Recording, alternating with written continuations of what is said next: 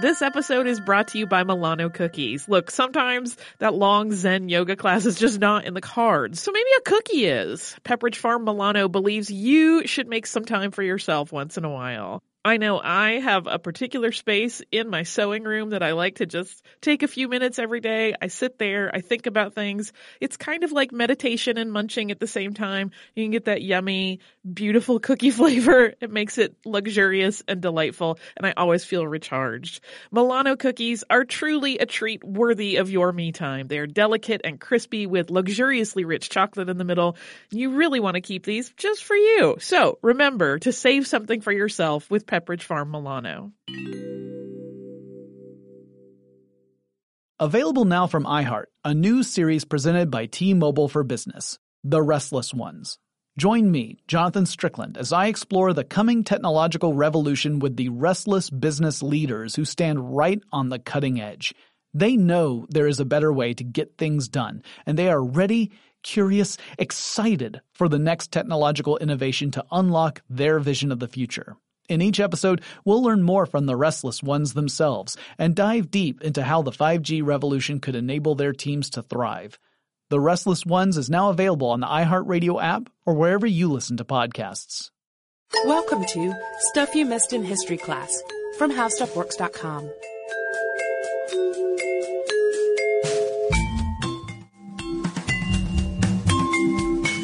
Hello and welcome to the podcast. I'm Deblina Chakraborty. And I'm Sarah Dowdy. And we've covered several historical imposters on this podcast. Their stories are actually some of our favorites to tell. And with the ones we featured so far, a lot of them at least, Lambert Simnel, False Dimitri, Princess Caribou are some examples. There are usually some common themes running through their stories. For example, the imposters are often pretending to have some royal connection. There's almost always some sort of motive behind their imposter scheme, sometimes a grand one. And the imposters are usually pretending to be someone specific, or at least they're pretending to be someone. That is not the case, though, with today's podcast subject, Ferdinand Waldo Demara, who's often called the Great Imposter. Demara took on several bogus personas throughout his long and storied 20th century imposter career, something we talked about in those earlier ones, that you wouldn't be able to pull this off in the 20th century. Apparently, you could. And he would pose as everything from a psychology professor to a monk to a prison guard.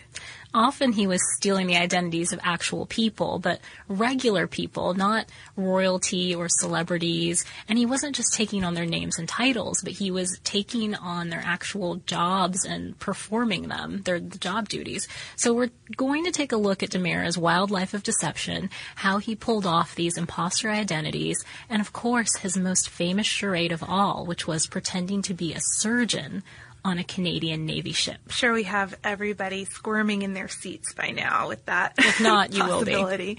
So first, of course, we need to tell you a little bit about who Demara really was. He was born in Lawrence, Massachusetts in 1921, and by most accounts, he seems to have been a really, really smart kid. But according to a 1952 Life magazine article by Joe McCarthy, Demara really didn't apply himself at school, academically or otherwise. So if he was smart, it didn't show up in the classroom. As a teen, for example, he played on the football team at Lawrence's Central Catholic High School, but he was never one of the starters because he didn't listen to the coach.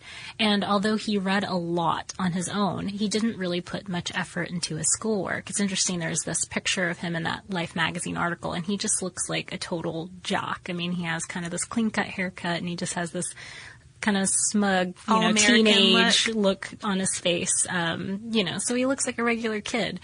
And in that life story, his father, who was a motion picture projectionist, said of Demara, quote, "I love the boy, but I don't know him. He's good and he's kind, and he has a really brilliant mind, but I've never been able to understand him. I don't think anybody else understands him either." And of course, he said this years later when Demara was older, but at least it gives us a little insight into his parents' attitude toward him. So even though he wasn't a go-getter when it came to academic accomplishments, he does seem to have had some ambition. He wanted to be somebody. It just wasn't himself, and it wasn't him in his current life. So by the age of 16, he ran away from home and joined a Rhode Island monastery. But after about a year there, the brothers decided that Demara just wasn't really cut out for the monastic lifestyle, and they thought that instead he might be better suited as a teacher. So Demara moved on. He tried another monastery. Apparently that didn't work out so great either, because by about 1941 he enlisted in the U.S. Army, another venture that proved to be pretty short-lived. Yeah, he went AWOL pretty soon after he enlisted, but that wasn't the end of his military career, as you might assume that it would be. A week after the bombing of Pearl Harbor, he enlisted in the Navy without ever notifying the Army that he was even around or of this change. And while he was with the Navy, they sent Demara to hospital school, and he became a medical corpsman. He soon tired of this role as well, though. He tried to apply to officer candidate school after that. And he did this by forging some documents and pretending that he had a college education, which of course we know he didn't even graduate from high school. But he did a pretty bad job with the forgery. It was one of his first ones, so he wasn't very good at it yet. And they rejected him. So he went AWOL again. So it was after ditching the Navy, after ditching the Army too, that Demara really began the pattern of assuming other identities that he'd stick with for pretty much the rest of his life. First, he decided to become Dr. Robert L. Finch, who was a man who had a doctorate in psychology. Demara had never met Finch, but he came across his name and credentials while trolling through the course catalog of a college where Finch had been a faculty member. According to an article by David Goldman in Biography, Demara made this identity more official looking by writing away to the college where Finch had worked and getting a copy of his transcript, which ultimately made it more credible when he approached people and applied for jobs as Dr. Finch, that he had Dr. Finch's actual transcript. And that's eventually what he did, though initially he tried his hand at the religious life again. First, he lived for a short time as Finch at a Trappist monastery near Louisville, Kentucky. Then he moved on to an order of Catholic teachers in Chicago and took courses in things like rational psychology and natural theology at DePaul University. And he apparently made straight A's while he was there. But he moved on right before he was supposed to be ordained as a priest. In that life story, that life article we mentioned earlier, he said that he couldn't go through with it without telling others the truth. So it's like he had some guilt. Some guilt about becoming a priest under an assumed name. Yes, under an assumed identity. So at that point, he moved on to his first university job as Robert Finch at Gannon College in Erie, Pennsylvania. And there he taught general, industrial, and normal psychology, so quite a course load, and pulled all of this off, he later explained, by just reading up on the subjects and staying ahead of the class. And he said that, quote, the best way to learn anything is to teach it. So it seems like he kind of had it all figured out there. He figured out how to be a professor, but he didn't stick around there either. He moved on to California, where he worked as an orderly in a sanitarium, and then moved on to Olympia, Washington, and taught psychology again, this time at St. Martin's College in Lacey.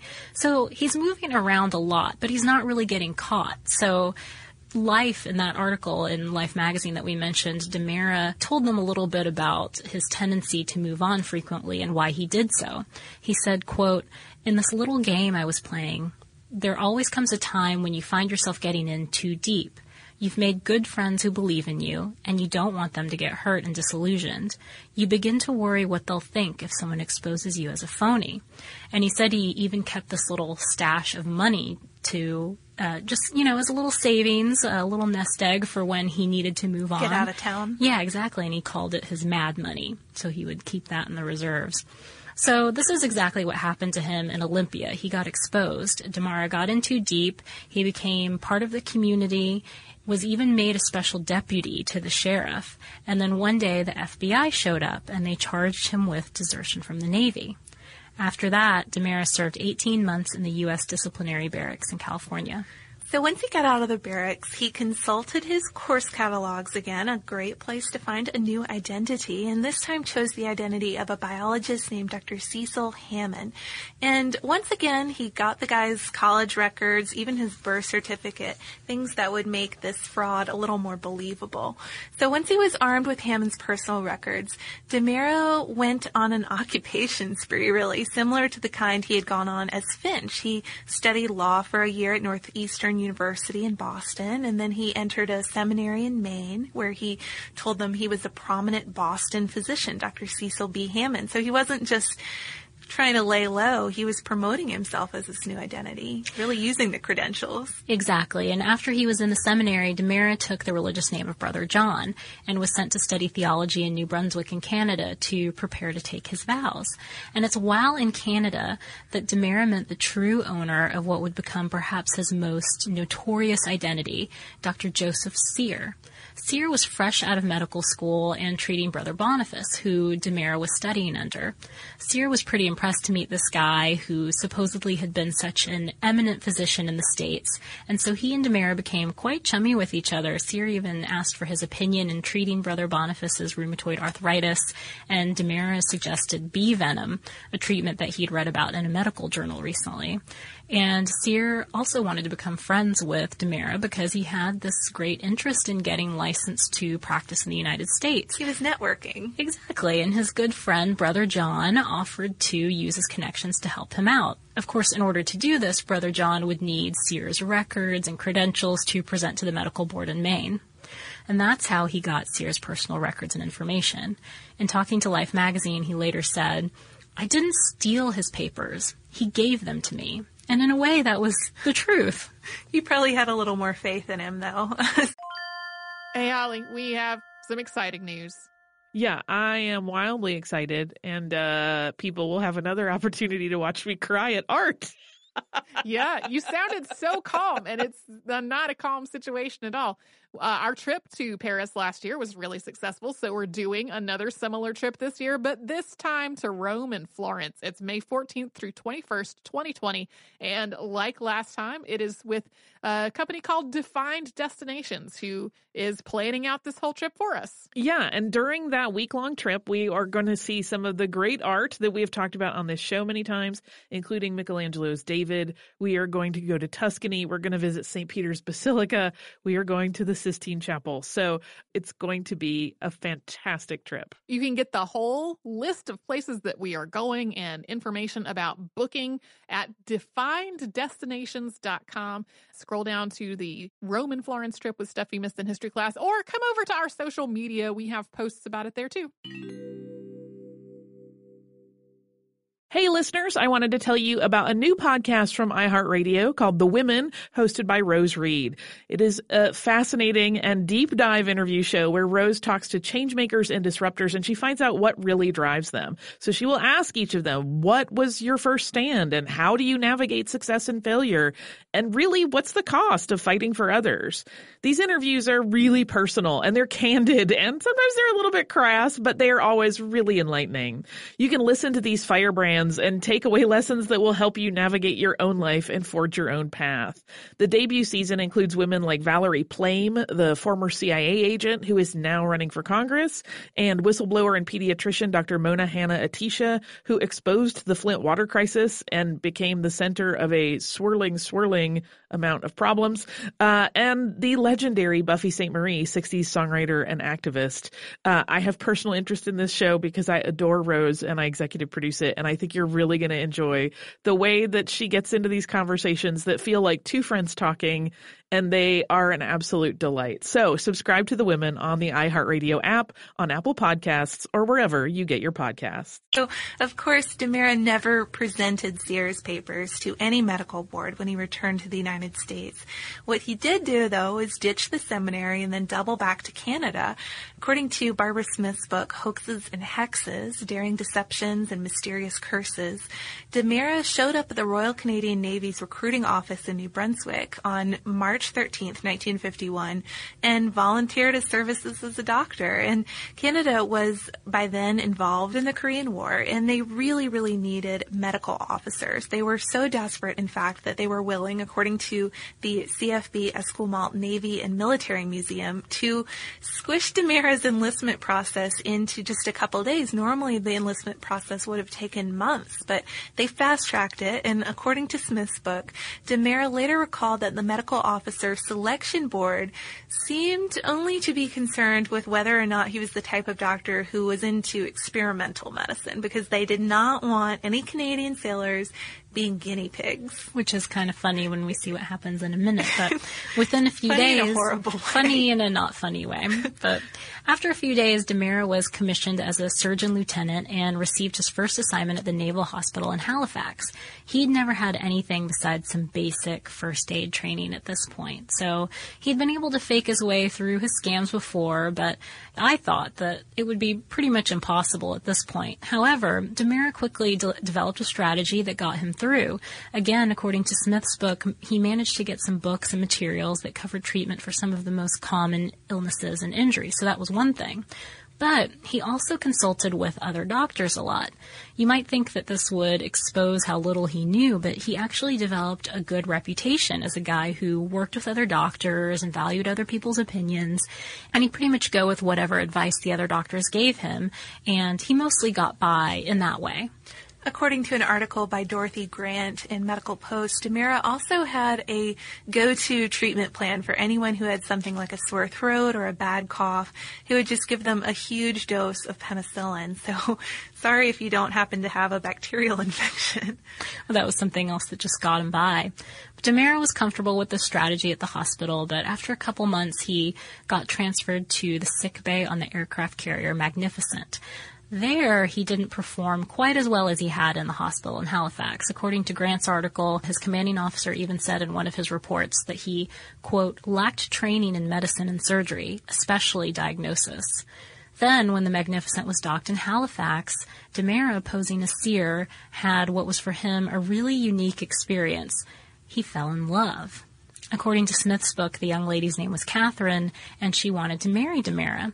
She tried to arrange a meeting between him and her family in Montreal, but while Demara boarded the train to get there and went all the way to Montreal, he chickened out when he was supposed to get off the train, and he couldn't bring himself to actually come out and face them, which is kind of strange considering how easy it usually was for him to deceive people. It also goes back to his quote, though, that he didn't like getting in too deep and starting to hurt people and disappoint them. But they did stay together a little bit after this failed meeting. But Demara, as Dr. Seer, soon got his next posting as the medical officer on board the destroyer HMCS Cayuga, which was bound for Korea. And Demara's first challenge aboard the Cayuga came right away. The captain had a painfully infected tooth, and he wanted it pulled immediately. So you can imagine treating people's sore throats up until this point, and suddenly you have a gross infected tooth and you're in charge of it. Yeah, and he didn't know anything about practicing medicine, but at this point he had at least done a little bit of stuff in the hospital at Halifax. But when he got on the ship and into this situation, he hadn't ever experienced anything with dentistry before. So he had to buy himself a little bit of time, and he excused himself to his cabin to consult some medical books and try to figure out if there was any Novocaine on the ship. Luckily there was, and he was able to extract the tooth successfully. And after that, things went smoothly for a while. Demara was actually really popular with the other guys on the ship. But once they made it into the North Korean battlefront, there was a lot more for him to do, stuff that went way beyond treating colds and pulling teeth. The best example of this is when they came by a boat carrying 3 critically wounded South Korean soldiers. And the one who was wounded the worst had a bullet lodged right next to his heart, and Demara had to open up his chest to remove it. Yeah, well, and he supposedly did this with a room full of people looking on, so there was no way he could hesitate or act like he didn't know what was going on. There was also supposedly a pretty rough storm going on at the time that was pitching the ship from side to side. As the story goes, the surgery was a success, and Demara went on to perform a few other really major surgeries, including a lung resection or removal, which he'd read about in the British journal, The Lancet. According to that Medical Post article, though, there's some considerable debate about whether or not any or all of these major surgeries ever took place. But something must have gone on because a Navy public information officer aboard the Cayuga decided that they needed to brag on their awesome surgeon a little bit. Demara said later in the Life magazine article that he tried to talk the guy out of it. After all, publicity was the last thing that a person like him would want. But it didn't work. A story was prepared and sent out to the press back in Canada. And Demara's fears did come to fruition. One of the people who read the story was Mary Sear, the real Dr. Joseph Sear's mom.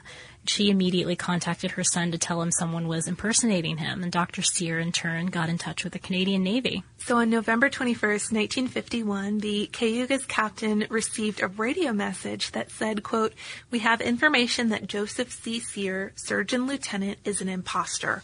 Remove from active duty immediately. Repeat, immediately. Conduct investigation and report the fact to Chief of Naval Staff." So the captain, the same guy who had had his tooth pulled by Sear, didn't want to believe this news. He even called Demara, whom he just called Joe, and told him that it was, quote, "a lot of rot," and even told him to, quote, "carry on with your duty while he figured it out." But sure enough, Demara was sent back to Canada a few days later. And the Royal Canadian Navy was so embarrassed by the situation, they didn't want to create a big stink and thus have even more publicity around it. So they discharged Demara honorably, gave him whatever back pay he was owed, which amounted to, I think, nearly $1,000, and they turned him back over to the U.S. Interesting thing is, even after they realized that they'd been duped, his former shipmates still really loved Demara. They even sent him a Christmas card later on with a poem called, quote, "Because He's Our Friend" in it. And part of it went like this. "He may be 6 kinds of a liar, he may be 10 kinds of a fool, he may have faults that are dire and seem without reason or rule. But we don't analyze, we just love him because he's our friend." So Demara really seemed to inspire this sort of affection no matter who he was pretending to be. And as far as frauds go, he really was quite lovable, or he seemed to be. After a short break during which he was interviewed for that Life magazine article in 1952 that we've mentioned a few times, he did go back to his imposter ways for a little while at least. It seems almost impossible that he would be able to do so again, especially after being exposed in such a way and doing this very public article. But in 1955, he became Dr. Benjamin Jones, yet again a real person who was president of the Northeast Mississippi Junior College. And as Dr. Jones, he got a job as a lieutenant of the Guard in Texas's Huntsville Penitentiary. Hi, everybody. My name is Max Homa. And I'm Shane Bacon, and we want to tell you about our new podcast called Get a Grip with Max Homa and Shane Bacon. I'm a PGA Tour champion and a guy that has dreamed his whole life to be on the largest stage, compete in the biggest events, and have a chance at making history in a sport that has been a bit of a roller coaster for me as a professional. I know the only reason you chase this dream of being a pro is you could one day become a crossover media darling. You too could be a co-host of a podcast. And that dream is now a reality. Max and I will take you through life on the PGA Tour, and our goal is to allow you in as we both pay our respective rents and bills from this silly sport that we can't help but love. So do us a favor, download and subscribe to Get a Grip with Max Homa and Shane Bacon. It's our opportunity to bring to life the conversations we are already having, the rants and tangents we will tackle, and the best and worst parts of being a professional golfer. Way more best parts, bro. Listen and follow Get a Grip with Max Homa and Shane Bacon on the iHeartRadio app, Apple Podcast, or wherever you listen to podcasts. While he was there, he really did a lot of good work. He organized sports tournaments, schooling. He helped diffuse confrontations between prisoners. And according to Goldman's article, a prison official later said that Demara was, quote, "one of the best prospects ever to serve in this prison system. If he could only appear again with some legitimate credentials, I'd be proud to hire the man again." But ultimately, Demara saw a prisoner reading the Life article and realized that the jig was up, so he left. I guess he had some of that mad money on hand. And when he cashed a check in Jones's name, though, the police caught up with him, and he spent some time in jail yet again. By September of 1956, though, he'd shown up in North Haven, Maine, as Martin Gojert with a school teacher's certificate, and he got a job teaching at the local high school. He was teaching English, Latin, and French. According to a 1957 Time magazine article, Demara again became a big part of his local community. He formed a Sea Scout troop, he ran Sunday school classes at the local Baptist church, and basically played Santa at Christmas time. He set up a P.O. box in Santa Claus's name, and all the kids would send letters there, and he would reply to each and every one of them. By February of 1957, though, Demara was exposed again through the Life magazine connection, and once again, the friends that he'd made were totally shocked. They even wanted to defend him in court because they liked him so much. Ultimately, Demara ended up getting off easy with a suspended sentence, and the judge even said to him, quote, "On each occasion," referring to each occasion of fraud, "deliberately or otherwise, you were doing some good." Which I guess is an interesting point. Yeah, it is. I mean, I don't know if that cancels out stealing someone's identity, but it is an unusual thing to do if you're in the business of stealing people's identity. It's true. I mean, usually you'd think you'd be stealing a bunch of money from people or something, but he actually seemed to try to accomplish things in a lot of these He did. So for situations. The last 20 or so years of his life, though, Demara gave up on stealing identities. He lived as himself under his own name, even though he still switched jobs a bit. And for a while he worked as a chaplain at a hospital in California where, strangely, he ran into the real Dr. Joseph Sear again. Yeah, Dr. Sear had finally gotten that license to practice in the States, and he looked up one day when he was in an operating room in California, and according to that Medical Post article, he recognized Demara, even though most of his face was hidden by a surgical mask. Demara eventually died of a heart attack in 1982 at the age of 60. According to his New York Times obituary, he was miserable for most of that latter part of his life, according to his doctor. It seemed like he was really happiest when he was pretending to be other people. But to this day, no one can really figure out what his motivations were. Was it boredom, short attention span, or was it just that he had a mental illness? I think most people probably go with the latter. Regardless of why he did this, though, it has made for a fascinating story. Author Robert Crichton wrote 2 books on Demara, and one of them, The Great Imposter, was made into a film starring Tony Curtis in 1961. On the question of motives, Demara once told Crichton of himself, quote, "I'm a rotten man." Then he said that his actions were instigated by rascality, sheer rascality. So he clearly had a different view of himself than a lot of people who got to know him and were saying, no, this is really a good guy, let's go easy on him. He didn't seem to think much of himself. Additionally, and on a different note, some of the institutions that he duped into giving him other people's credentials contacted Demara after his story was exposed. They wanted to know how he'd done it so that it didn't happen again.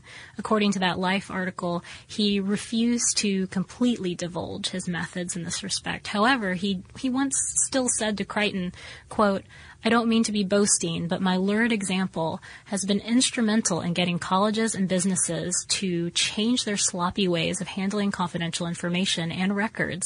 In other words, your privacy and your records are safer today because of me." And I have to say, I certainly hope that that's the case. I hope that our records are much safer than that, and that you can't just right away and get someone's birth certificate, for example. Or pick an identity in a course catalog. It's kind of a horrifying thought. Yeah. It's interesting, though. I mean, you have to wonder why people didn't catch on to this more often, or why they did kind of continue to like him, even though he had this perception of himself.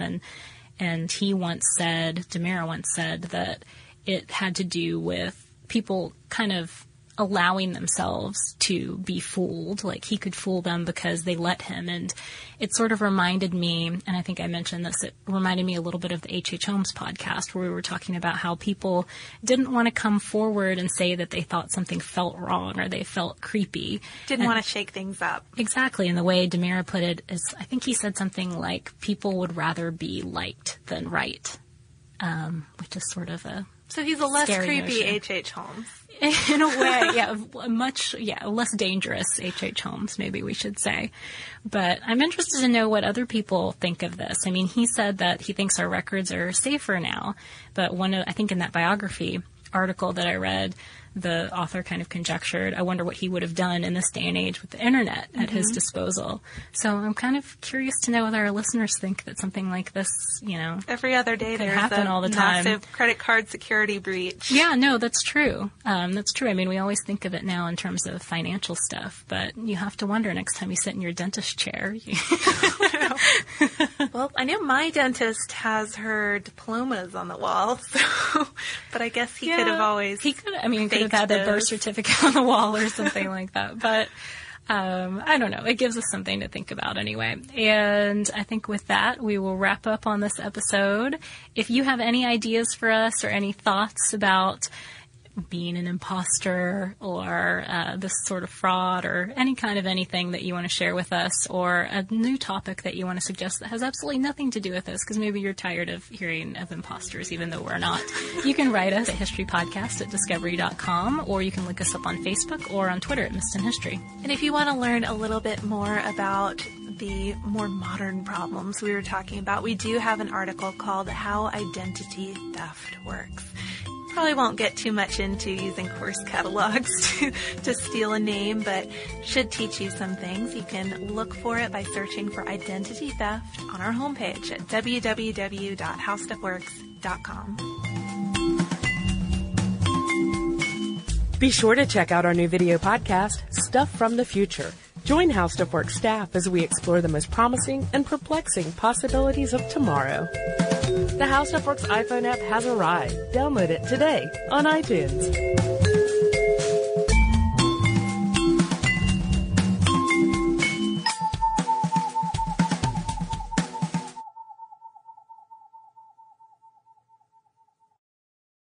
The richest, most powerful place on earth. A fiction podcast. Tumen Bay.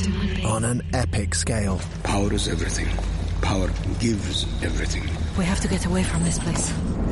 Tumen Bay is our destiny. Now on the iHeart Podcast Network, Tumen Bay. Be sharp and die for Tumen Bay! Listen to all episodes of Tumen Bay Seasons 1 and 2 now for free on the iHeart Radio app, Apple Podcasts, or wherever you get your podcasts.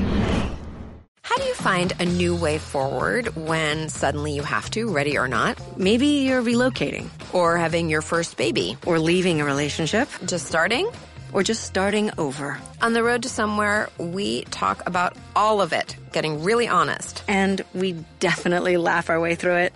That's the beauty of this journey. I'm Lisa Oz. And I'm Jill Herzig. Join us as we navigate our own big life changes on our podcast, The Road to Somewhere. Listen to The Road to Somewhere on the iHeartRadio app, on Apple Podcasts, or wherever you get your podcasts.